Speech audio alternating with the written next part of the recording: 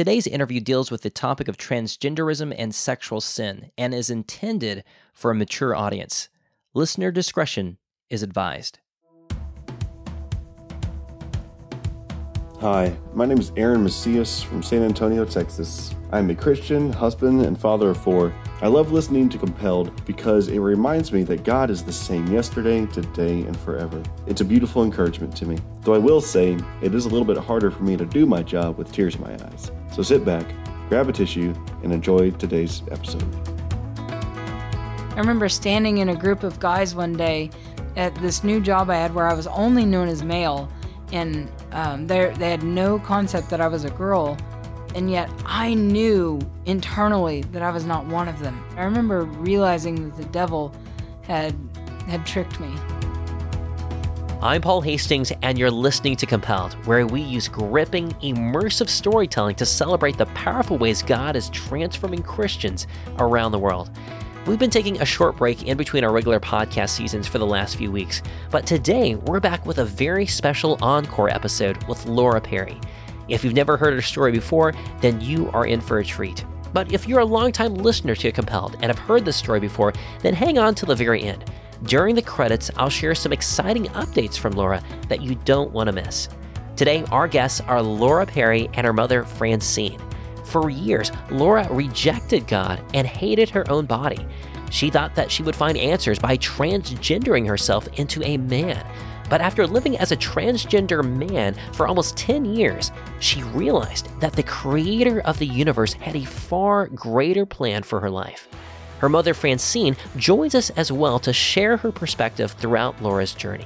Laura and Francine's story is coming up right after a word from our sponsors.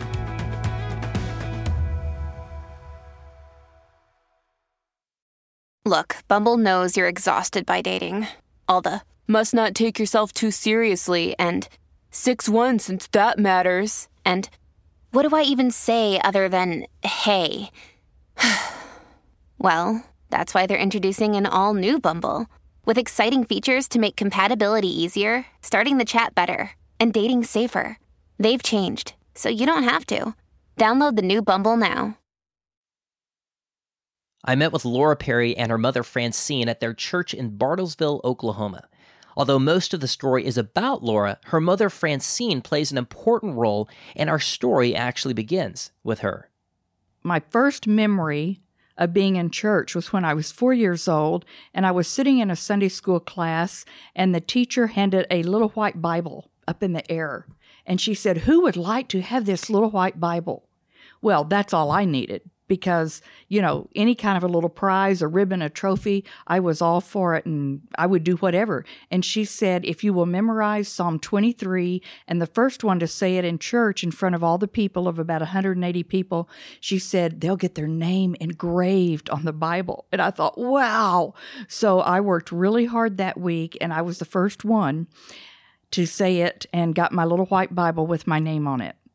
However, this really began a path of becoming kind of a legalist Pharisee in my life, always thinking I had to perform. But later in life, in my younger adult life, I really began to see that I was not walking in the Spirit, because although I read the Bible, it was more to get it off my checklist. Yeah. Instead of really digging in and letting the Holy Spirit really work on changing me. Sure. The seed stayed very immature for a long time. Francine's works-based approach to Christianity had far-reaching consequences that she would only discover many years later. She got married, started a family, and had 2 children. Then, after 2 devastating miscarriages, Francine gave birth to her youngest, who she named Laura. But Laura, just like her mother, grew up with an inaccurate view of God. I really didn't have a good concept of God. I really felt like God was cruel and distant. I grew up in just this works kind of mentality like Mom had, except instead of embracing it and this is a good thing that I can work hard for God, I hated it. I didn't see any real purpose in being a Christian. I remember hearing it all my life. I grew up in the church every time the door was open. I was in Christian school. But I never saw God as loving or faithful. I don't remember hearing a lot about faith. I remember hearing a lot about Christianity and a lot about works and a lot about doing the right things and all the good behavior. Not only did Laura misunderstand God's character, but she also began developing an inaccurate view of her mother as well.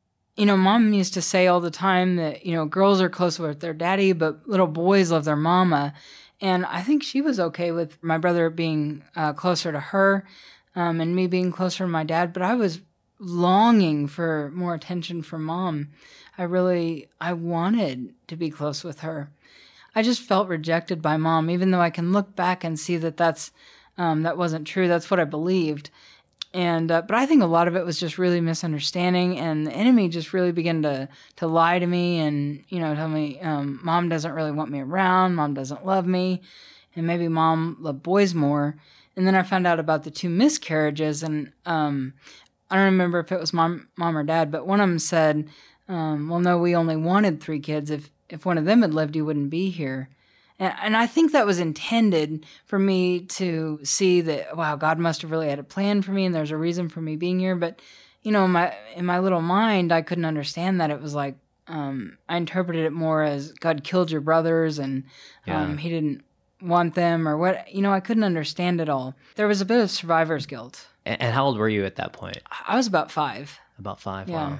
Wow. And my brother was very quiet and obedient, and probably you didn't hardly notice he was there. He was treated quite a bit differently, but a lot of that I can look back and, I was extremely hyper. I'm sure I was a pest, but that really was hard for me as a kid. I was told a lot that I was annoying, and that bothered me clear into college. I really struggled with not feeling like I was annoying everybody, and I constantly wondered if people were really thinking that I annoyed them. But it just started with that small seed and then the enemy just lying to me and telling me these things. And then I became really jealous of my brother. And I used to fantasize about being one of the brothers that had died and thought, what if I had been one of them instead and had lived? And so throughout early childhood, this became a fantasy. And I began to think about it all the time. I began writing stories about me being a boy.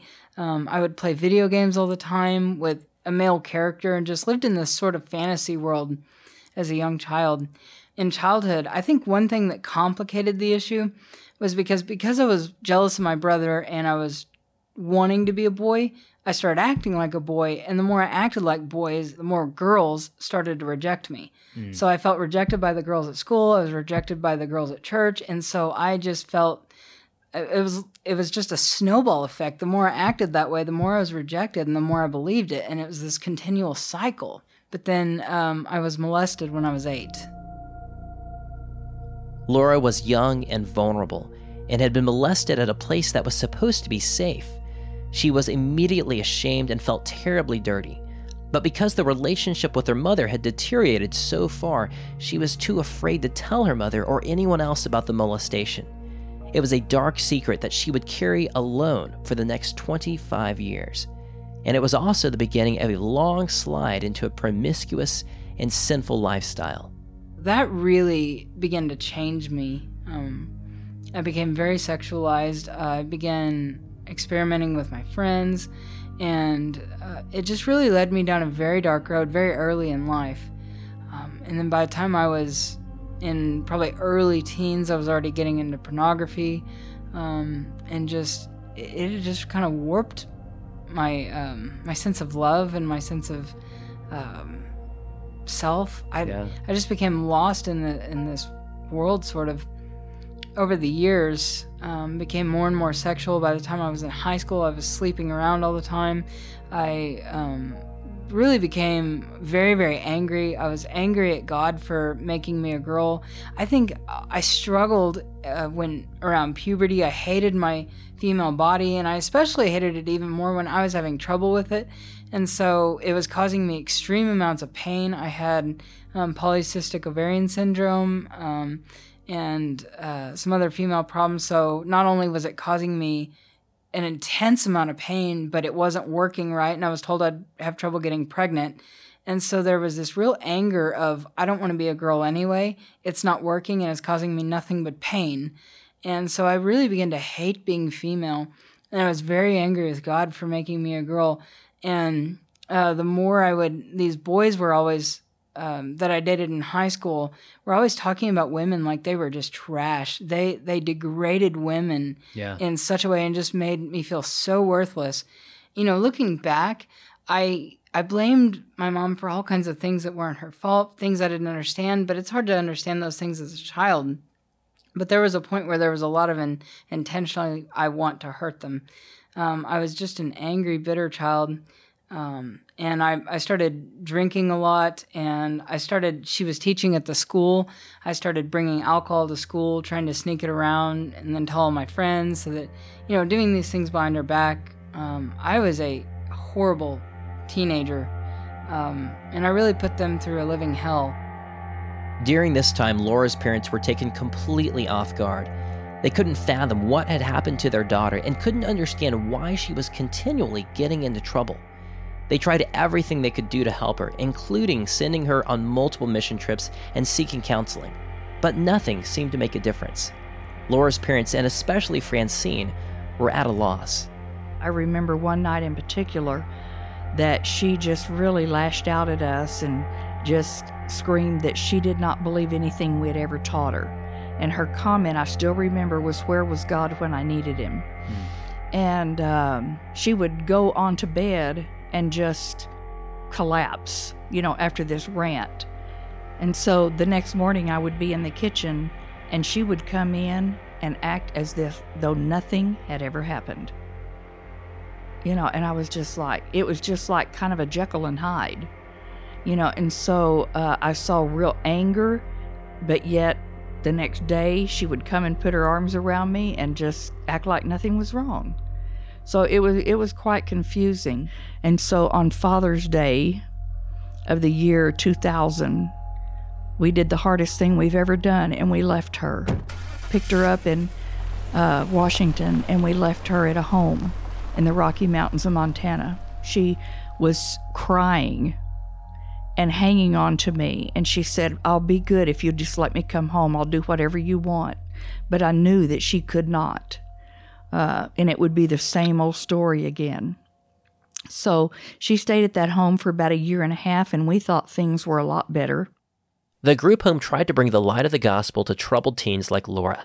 Internally, Laura wanted nothing to do with God, but after several months, she made a profession of faith. In reality, though, it was simply to conform and fit in, and there was no real heart change. Several months later, she graduated from the program and enrolled in college back home in Oklahoma.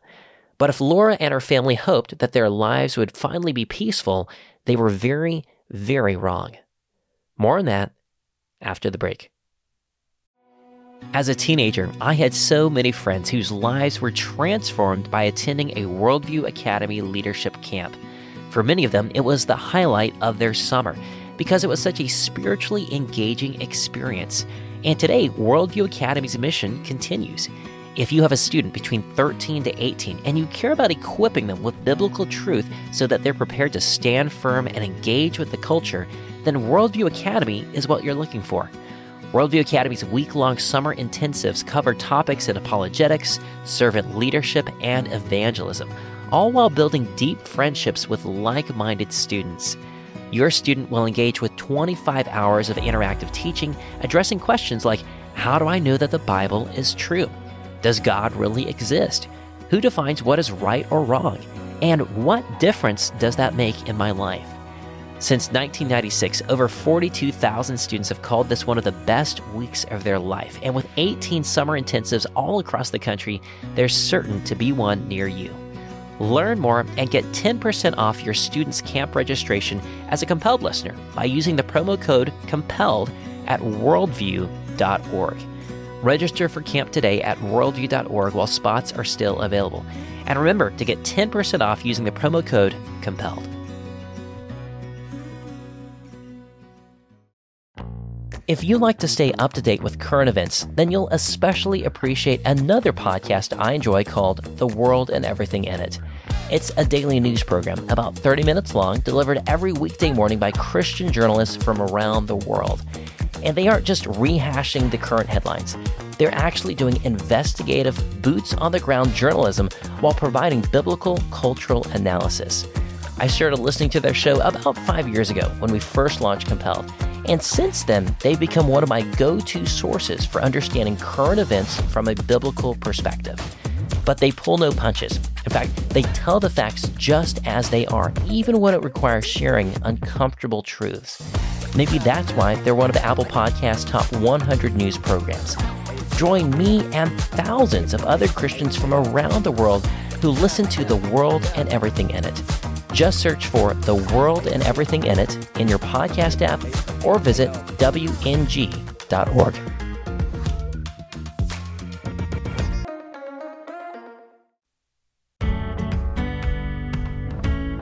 Welcome back to Compelled. Laura Perry had finally graduated from a group home and had outwardly made a profession of faith, but in reality, she hadn't actually surrendered her life to Christ. She moved back to Oklahoma and began attending college, where things quickly devolved once again. Over the next couple of years, I tried to live this life, and I tried to, in my flesh, and but I didn't really have any interest in going to church. I didn't have any interest in reading my Bible.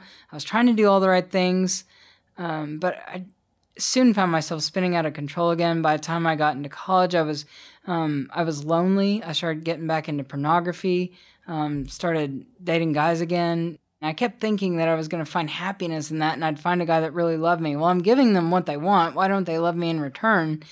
And it just never brought the results that I thought it would. And so I started just having these random casual encounters. I joined a hookup site online, and I thought, well, I'm not going to give them the chance to hurt me. I'm just going to have these casual encounters with no strings attached.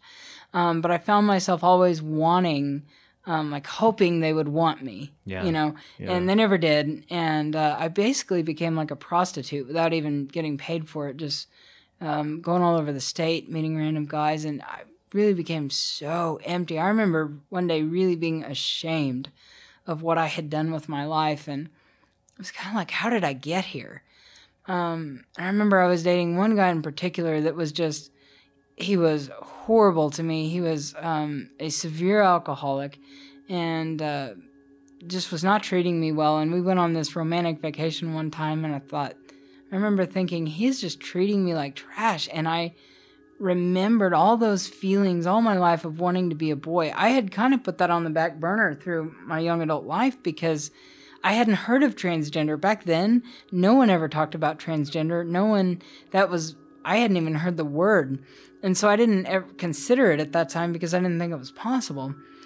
But by this time, I'm like, I'm not finding happiness because I'm supposed to be the man. And I'm going to be a better man than all these men have been to me. And I had been so angry with women because of all the rejection in school and at church over all the years. I really wanted nothing to do with women. I didn't want to be a girl. And so I decided that I was going to become a man. And I just really believed that lie. I remember I typed into Google, girl becoming a boy, just to see if anybody felt like I did, because I still had not heard the term transgender. And I was just amazed that all these things popped up, and there were other people out there that felt like me. And this was going to be my ticket to freedom and to happiness. And so I looked up this support group in Tulsa, and I went, and they said, oh yeah, in a year or so of hormones, no one's ever gonna know you were a girl, and your voice will get lower, and you'll start growing facial hair, and then you can have surgeries, and one day everybody's gonna believe that you're a man. And so I really just bought the lie. In July 2008, it had been 8 months since Laura's parents had last seen her, and in that time, Laura's appearance had completely changed. Francine and her husband chose to celebrate their 40th wedding anniversary by having dinner with their daughter Laura, but that evening was nothing like what they expected. When we walked into the restaurant, she had totally butched her hair off. And so I didn't say anything, and we were eating, and then my husband excused himself to go to the men's room. And I just looked at her and I said, Laura, are you trying to look like a man? Because it hadn't even entered my mind. Yeah. And tears streaming down her face, and she said, yes, Mom, I am. And I tell you, I can't even describe the elephant that immediately appeared on my chest. I thought I could not breathe. I thought I was just going to pass out right there. I thought I was going to throw up on the table. How did you feel as a mom a failure. I felt like a failure through much of her teen life.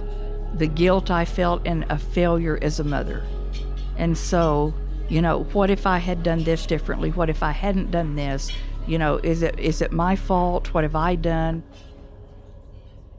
I went home and I was down on my face and just told the Lord, I said, we've had some rough things in our life before, but we've never had anything like this.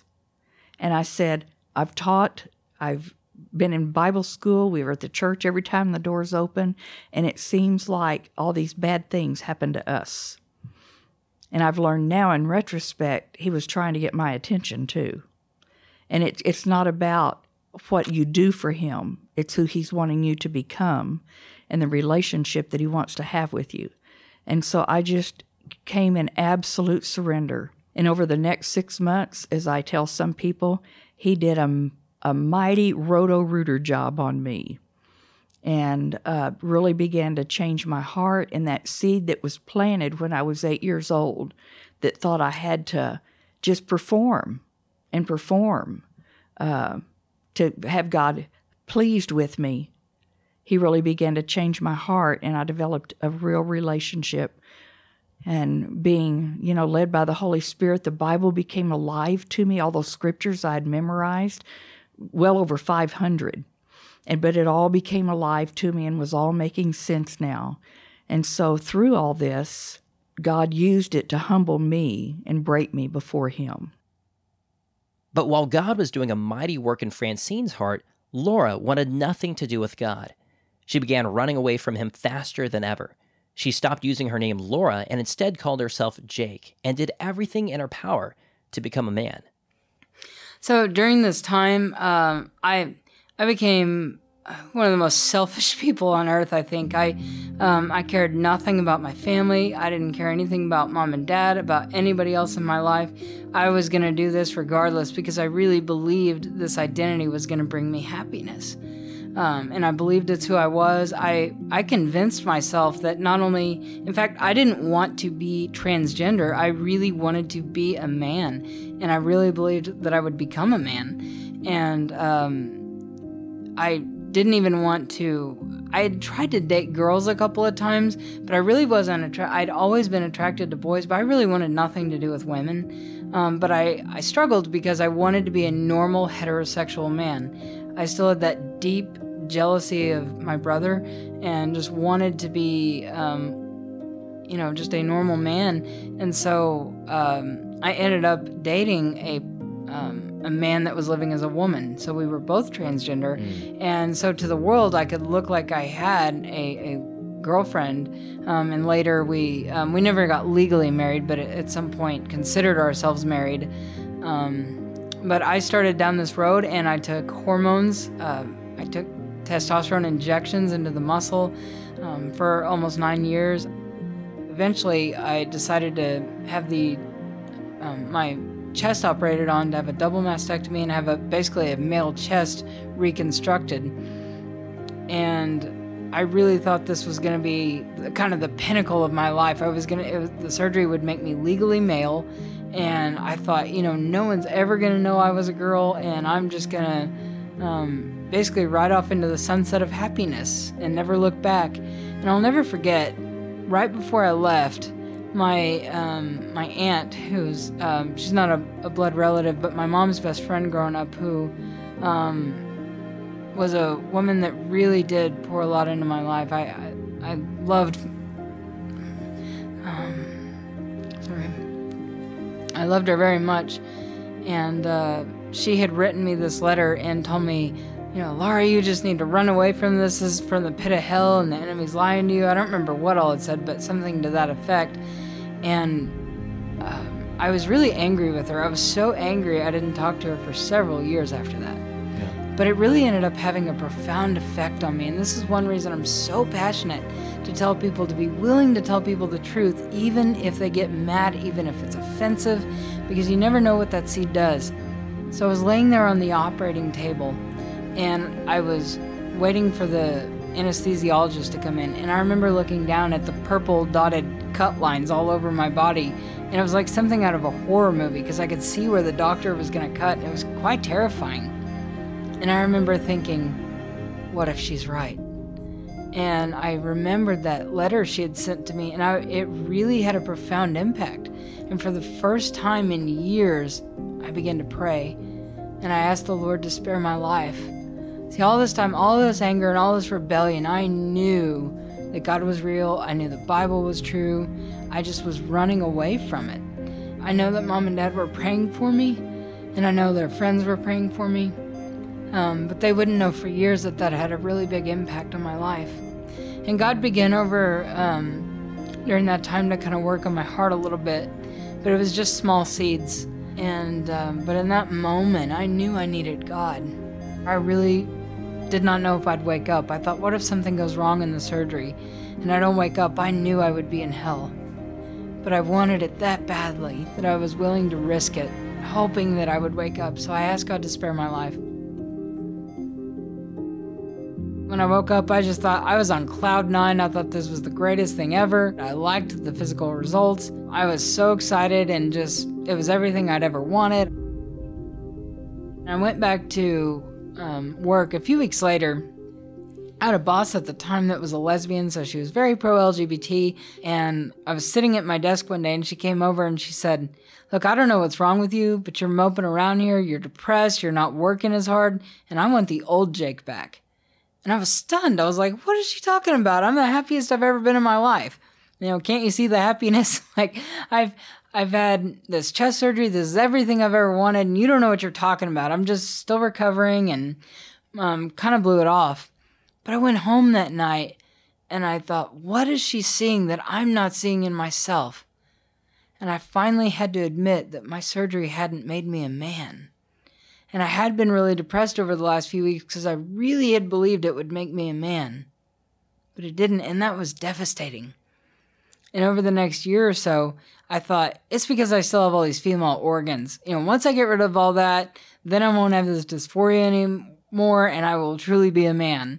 I still have all these female hormones surging through my body. And so I had all the female organs removed a couple of years later, and that still didn't fix it. And I realized that no matter what they did to my body, this still was not real. This is just all a cosmetic change on the outside. And as much as I couldn't stand to admit it, I knew I was not a man. I remember standing in a group of guys one day at this new job I had where I was only known as male, and they had no concept that I was a girl, and yet I knew internally that I was not one of them. There was something intangible that I couldn't put my finger on that made me different from them. But I was just devastated because I realized that I'd sort of been played. I remember realizing that the devil had tricked me. And so I resolved to live life somewhere in between, just living the best life that I could, presenting as male. But I was really empty inside, and I was so broken. No matter how dark things became for Laura, God was still working. Eventually, people in Francine's church started hearing about what was going on in Laura's life. Instead of becoming an outcast, Francine found herself encouraged and supported by her fellow believers. As the years passed and Francine continued to completely surrender Laura's future into the hands of God, Francine began teaching a Bible study for other women, many of whom also had prodigal children. And slowly, God began opening the doors of communication between her and Laura. God really began to show me little glimmers of hope, and I knew that he was working on her because she had been calling some, but I still learned that I only answered questions, only the information she asked for. I didn't start foaming at the mouth to tell her everything that I wanted her to know. That was something that God had impressed on your heart? Yes. Just answer the questions and just let her work on that. And God softened my heart, and he began to show me she was a victim of the enemy, and any of us can fall victim. I've shared that with a lot of the ladies, that so many of them have prodigals. We have prayer every week at Bible study intentionally for our prodigals. And about every 5 to 6 weeks, we spend an hour of just intentional prayer when I look back now, seeing how God gave this Bible study and caused a group of women to learn to love her, and pray for her, and the excitement, if I would tell them I was seeing little glimmers of hope that things were changing, they would all be so excited. And the love that they have for her is beyond anything humanly possible. This Bible study grew, and it got to a point where a lot of the women that maybe were working or they missed going out of town, they said, we wish you would record it, put it on a CD, and then somebody said, you need to have a website. And I thought, well, I can't do that. But I knew Laura had the skills. So I called her one day and I said, my Bible study's growing. They want me to have a website. And I said, I would hire you to, make me a website and then manage it. And she jumped on it. Laura, what did you think? Like, was this kind of surreal, like a Christian Bible study? No, I really didn't even think about that much. I didn't really care about the Bible study at the time, but I needed the money. I was actually excited for just the work for a portfolio because I hoped to land a web development job one day. And so that's really all I saw it as. But I genuinely wanted to do a good job. I loved programming. And so I thought it would be cool to make a summary for each lesson. And so... And I didn't ask her to do that. I never asked her to look at the lessons and make a summary, ever. Yeah. Yeah, so this was, I didn't know then that it was God putting this on my heart. But I just thought this was a cool idea I came up with. And so I began to read the lessons. And as I did, the Word of God just began to penetrate my heart. And I'll never forget, specifically, I was really blown away by how she was describing God and what she's seeing of the heart of God in the Bible. I had always just seen the Bible as God's rule book. Step 1, 2, 3 to pleasing God. And I was just blown away at this loving, faithful, trustworthy God that she's talking about. And I was so hungry to hear about this, I think. And so I called her one day and started asking her questions. And she just very calmly and patiently answered my question. And I don't know what she thought that first day, but I went from almost never calling her to calling her every single day. And I called her every day after work. And I could not wait to talk more about the Bible. And about 6 months went by and I said, Mom, what's happened to me? I'm 180 degrees from where I was 6 months ago. I said, all I want is to hear the Word of God and to hear what you're teaching. And she said, well, I've been praying that God would draw you back like a magnet. And that's exactly what God had done to me. And he had just totally turned my heart around. And about that time, something real dramatic had happened in my life. I called Mom and asked her for advice because all my life, Mom had either had the solution and told me what to do, or if she didn't, she would spend, hours figuring out what I was supposed to do. And she had always had the solution. And she said, honey, you just need to trust the Lord. And that blew me away. My mom had never said that to me, that I could remember. All I had ever heard was, this is how we fix it. And it was, we're going to figure out how to fix it. But all of a sudden, she's telling me that I can trust God. And that was a really radical thought to me. And it was at that moment that I saw the change in my mother. And I knew she was different. And I asked her what had happened to her. And she told me how she'd been changed by the Holy Spirit and how she'd really surrendered to His control in her life. And it was at that moment I knew the gospel was true. Not just intellectually true, because I had always believed it intellectually. But all of a sudden it all made sense, and it was like I knew that Christ was alive. This was a real power, because I'd seen a totally different mother than I'd grown up with. No longer just worried about pleasing God through all this external behavior, not all these works, not this angry, judgmental, critical attitude, but loving and patient and just filled with peace. I'll never forget the peace she had in her life, because I didn't have that. Yeah. I was a mess. I was in constant turmoil. Even though there were times I was happy, I didn't have peace. And I remember I wanted what Mom had. And so that night, I prayed the sinner's prayer. I really did begin to confess my sins. And I was very genuine. And I remember my first thought was this horror of the amount of my life that I had wasted, because I knew I'd known the truth all my life and had been running away from God's purpose for my life. And so, but I really felt like such damaged goods. I remembered all the times that I had rebelled against my parents, all the lies that I'd told, all the sin. I remembered specifically times that I was praying to Satan, times I was asking Satan to keep people from coming to know Jesus, and I just thought, there's no way God still wants me. But God did want her, and he had plans for her that were far greater than anything Laura could have ever imagined, which became apparent just after Laura surrendered her life to Christ. Coming up after the break.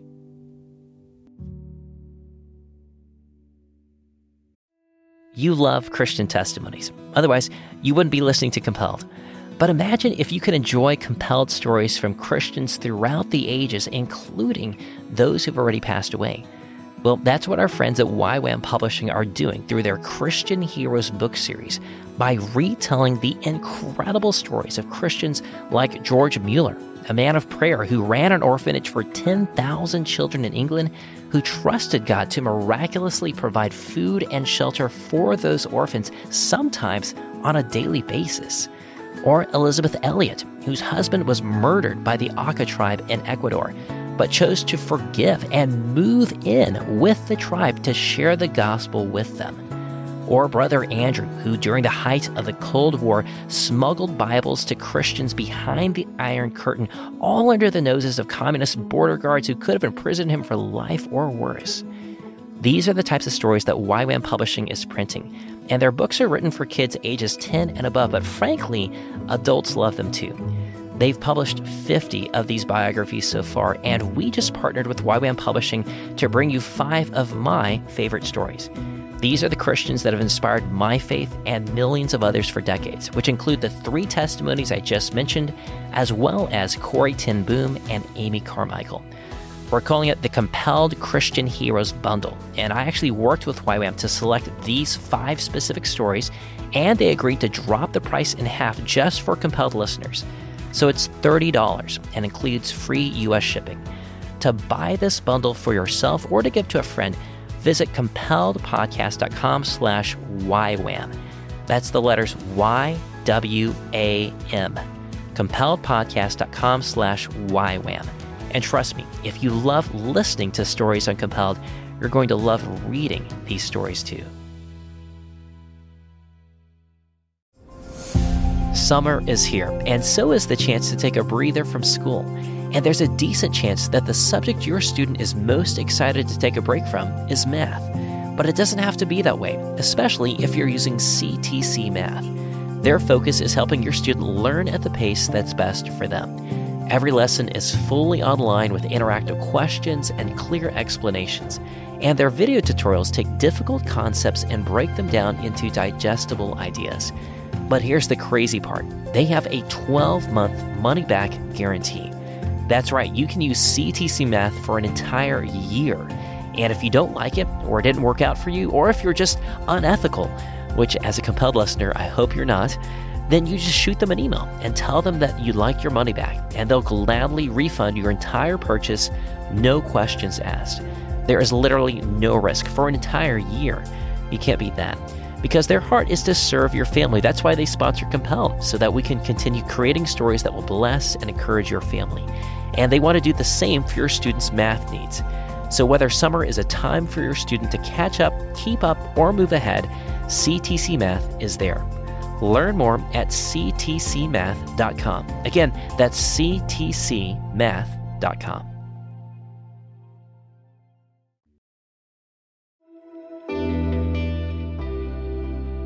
Welcome back to Compelled. After decades of running away and pushing God aside, Laura Perry had finally given her life to Christ. But the transformation was just beginning, which Laura was about to discover the very next day after becoming a Christian.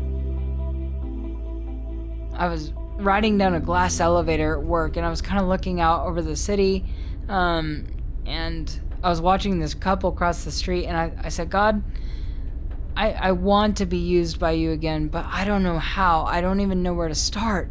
And God said, start with them. And I was like, oh, what do you mean? God's talking to me? I had never heard God talk to me before. But I knew immediately what God was talking about, and it just really stunned me. And then I was scared, and I thought, that wasn't God. I'm hearing things. And this is crazy. And so I went outside on my break, and I'm just kind of looking around. I thought, they'll be down the street by this point anyway, and I'm not going to be able to catch up with them. And but they had stopped at the bus stop right in front of my building, and of course, there they are waiting.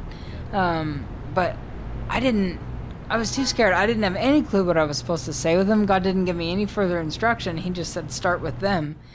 And so I thought, I kept making up excuses. I thought, by the time I get over there, the bus is going to come, and then, then it'd be awkward, and they'll want to get on the bus. I thought, I'm just not going to do this. I'm hearing things. I went back in the building 4 times, and there was such an elephant on my chest. I've never felt my heart beat that hard in all my life. It was pounding out of my chest. And I said, I cannot go back just go back to work. I have to go talk to these people, and I have no idea what I'm going to say. But, here goes, God. I'm just going to trust you. I'm going to go talk to these people.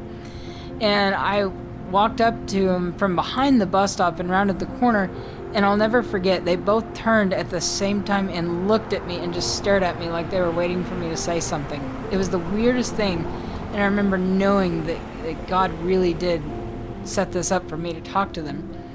And I said, hi, I never do this, but I feel like, and I didn't know what to say, and God sort of fed me one word at a time. I said, I feel like God wants me to pray with you. Is there anything I can pray with you about? And I felt really stupid because I thought God was going to give me some big prophetic word like, thus says the Lord, and he would tell me everything going on in their life and all this. But no, but when I said that, tears started streaming down their faces, and I was stunned. And I kind of looked at them, and they said, we've just moved to town. They'd moved like that, I think the day before. They had no money, they had no job, they had nothing. And they said, yes, please pray for us. And I said, okay. And so I had barely prayed. I mean, the day before I had said this little sinner's prayer, but I didn't know how to pray. But I just grabbed their hands. I knew God had set this up. And I started to pray, and the Holy Spirit came on me with such power. I couldn't even stand up straight. And I could feel the Holy Spirit begin to fill me. And after I said amen, I remember feeling like light burst forth from my chest. I felt totally transformed. I could physically feel the transformation in me. And I called my mom, and I said, Mom, you're never going to believe what happened. And she'll tell you I even sounded different. And I truly was. I was a new creation. And I remember everything came flooding back. I could remember all the scripture I learned as a child. I could remember everything started to make sense. And I just had a desire to praise God. Laura had given her life to Christ a couple of days prior, but that powerful moment at the bus stop was the defining point when she realized that God could and would transform anyone. But the road ahead would not be easy. Both Laura and Francine would have to give up control in their own ways. I began to think of all the things I could do to help, to kind of speed this process along and help God. And very clearly, it was impressed upon me, Francine, only one of us is going to work on her. And he said, if you want me to work on her, then you're hands off. And he said, you work on your relationship with me. And as you work on your relationship with me, I will work on her. And he said, if you want to work on her, I'm not. And so I just relinquished all control, which he's probably wanted from me for a long time. And I just began to sit back like a spectator, watching all the changes that were going on in her life, just little things that he was doing to build her faith. And I was very genuine. I thought, this is my new identity. I'm a man of God, and I'm going to be an evangelist and, all these things. And I just had a burning desire to know more about God, to study his word. I was consumed almost every waking moment with learning more about God. And, but eventually, the funny thing was, the more I learned about God, the more I began to be convicted about my lifestyle. And a few months had gone by, and there was this guy I was listening to on the radio named Dr. Everett Piper, who, he was just such an eloquent speaker, and I'd become a big fan of his. And one day he starts talking about transgenders, and I kind of just tuned him out, and I thought, I'm just going to pretend like he hadn't said this, and he'll be on to a new topic next week, and it'll be fine. But the next week he was talking about the same thing. And again, the next week and the next week and the next week. And I was like, man, is he ever going to talk about something else? But eventually I started to listen, and I was stunned because what he was saying wasn't hateful. What he was saying was that we're not just made up of our feelings, our instincts, and our desires. We're made in the image of God, and we can choose our behavior despite how we feel. Yeah. And that was a radical thought to me. Christ had a greater purpose for us and a greater calling on our life than just doing whatever made us happy. And there was something that I always felt like there was this greater purpose that God had for me. And so that really began to intrigue me. But I didn't know what to do about it. And then I called Mom one day, and I said, Mom, what are you studying in your Bible study? And she said, well, I've been studying on the judgment seat of Christ. And I was like, whoa. I'm not ready for that. And I knew I was so just convicted, pierced to the heart, and I knew I was not ready to stand before God. And so that night I went home and I said, God, what would it take for me to hear, well done, good and faithful servant? I said, I don't want to waste my life. I don't want to miss anything you have for me. Mom was telling me about how some people are going to stand before Jesus ashamed because all their works are going to be wood, hay, and stubble, and it's all going to burn, and they're going to stand there with nothing. And I said, I don't want that to be true of me. So the Lord asked me, he said, if you stood before me tonight, what name would I call? And I was really stunned by that question. I said, I didn't know how to answer that. Because I just assumed that God would call me Jake. That was my legal name at the time. Yeah. And I really hadn't considered that before. Over the next few months, the Lord really began to reveal the insanity of the transgender lifestyle to me. And I began to see all these other people that were claiming to be trans species, trans age, transracial.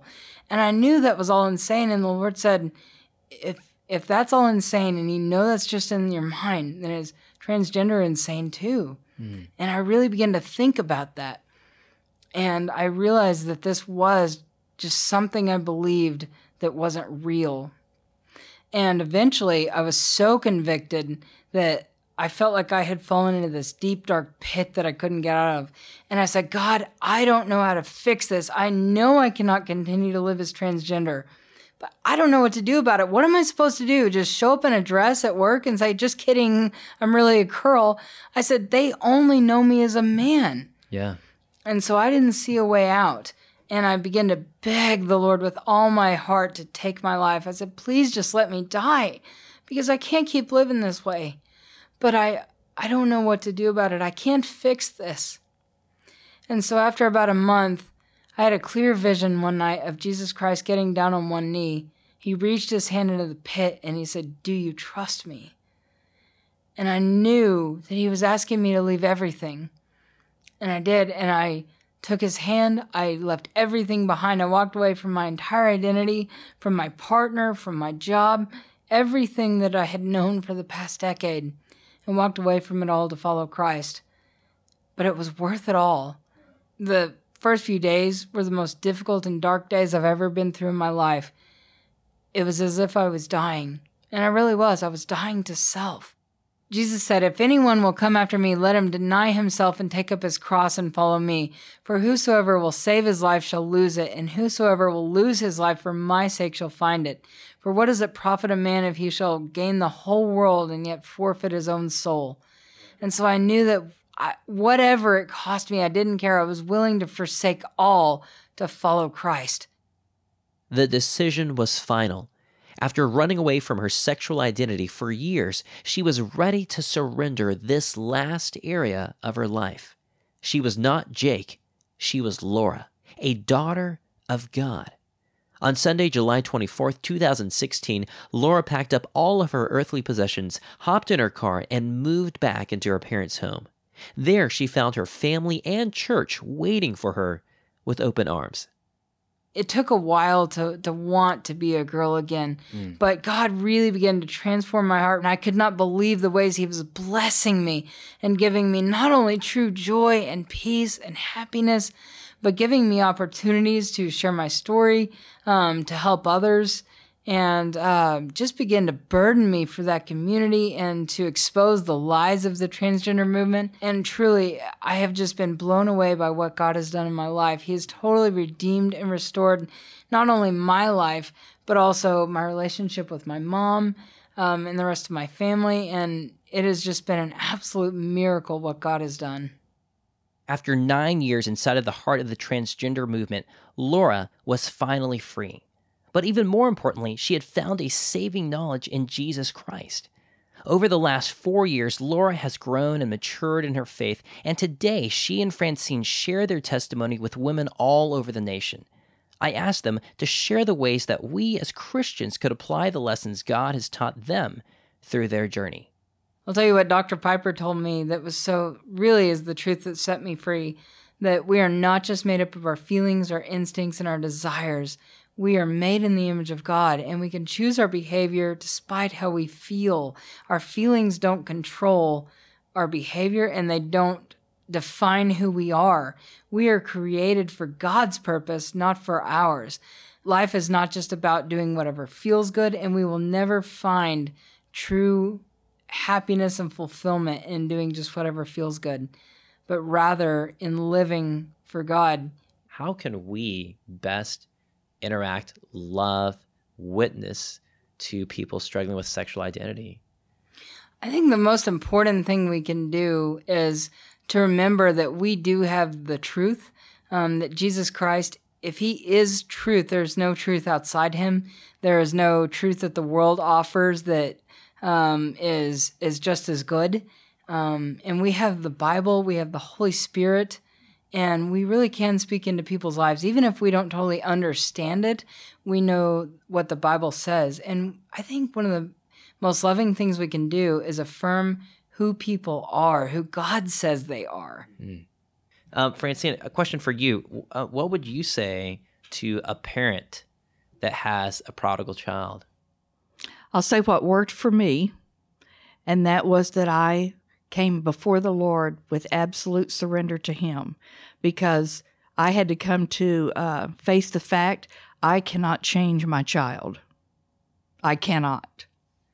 And so I had to surrender that to the Lord, and then I surrendered myself fully to Him, to be involved in a relationship with Him, to be in His Word, to memorize it, to meditate on it. I stayed in the Word hours a day. In some respects, I needed to be changed as much as she did. And so I would just tell Him the only way that I believe you're going to have any kind of peace, the only way that your prodigal will probably return to you, is for you to surrender to the Lord and let the prodigal see the change in you by your absolute surrender to Him. Thank y'all so much for joining us. I've really been blessed by hearing y'all's testimonies, and just thanks for sharing this with us. It was a pleasure. Thank you for having us. Laura and Francine's story was very moving for me to listen to. As a father myself, I can't imagine the turmoil and angst that Francine must have felt as she watched her daughter run away from God. But today, Francine gives the Lord all the glory for bringing Laura into His kingdom and redeeming her to Himself. I pray that God gives all of us the strength and courage to completely surrender our children into His hands right now, no matter what stage of life they're in. Likewise, Laura's testimony is extraordinary. The further that she pursued her own pleasures and altered her body, the less that she was fulfilled, and the greater her need for God was exposed. God's love for her was unwavering, and he didn't hesitate to save her. What a beautiful reminder that there is no sin too great, secret too horrible, or addiction too strong that can separate us from the love of God. I'm reminded of Romans 8:38 and 39, where the Apostle Paul writes, "For I am persuaded that neither death nor life, nor angels, nor rulers, nor things present, nor things to come, nor powers, nor height, nor depth, nor any other created thing will be able to separate us from the love of God that is in Christ Jesus our Lord." Now, I actually recorded this interview 5 years ago, which is kind of hard to believe, and a lot has happened since then. And believe it or not, just 2 years ago, Laura got married, which is just a total redemption story in itself. We've got videos of their wedding and of their love story on our website. You've got to watch these. They're so beautiful. Just go to our website, compelledpodcast.com, and search for the show notes for this episode, which actually means that Laura has a different last name. This whole episode, I've been calling her Laura Perry, which was her name when I interviewed her, but now her name is actually Laura Perry Smalts. The other cool thing is that just a few weeks ago, Laura and her husband have launched a brand new ministry called Eden's Redemption, which is focused on teaching God's incredible design of male and female and why it matters, and providing resources for people struggling with sexual identity. If you'd like them to come and speak at your church or conference, or if you just want to learn more, then visit edensredemption.org. And if God is prompting you to support their ministry financially, then this is a great time, because as I know from firsthand experience, there are all kinds of costs associated with starting a brand new ministry and getting it up and off the ground. And they are making an impact. You know, we live in a day and age where the topic of transgenderism and sexual identity is incredibly relevant, and yet it feels taboo to speak about in certain circles. If you found this interview to be helpful and encouraging, and you know someone that either has struggled with sexual identity or has a family member that is, then I would encourage you to send this story to them. And if this was your first time listening to Compelled, then thanks for joining us. We've got 70 other powerful testimonies that we've released, including a missionary who was kidnapped by terrorists and held hostage in the jungles of the Philippines, a survivor from the Pentagon during the 9/11 attacks, a pastor of a thriving church who was secretly addicted to pornography, and so many more stories that showcase what our good and great God is doing in our world today. Again, we've got 70 stories just like this one. You should check them out. If you're a longtime listener to the podcast, then heads up, we are 66% of the way being fundraised for 2024. All we need to finish raising is $17,000. If you'd like to help out, visit compelledpodcast.com/donate. This week, I'll be in New Orleans recording 12 new interviews. Please pray for favor. And finally, next week, we'll be releasing a very special behind-the-scenes interview with me and my wife, Sarah, sharing the story of how Compelled actually got started. We've never done that before. And we'll be announcing the release date for our next podcast season. So stay tuned for that very special episode next week. This episode was produced by me and my wife, Sarah Hastings, with editing by Zach Fowler and Will Jackson. I'm your host, Paul Hastings, and we'll be back next week with that very special behind-the-scenes story and announcement. We'll see you then.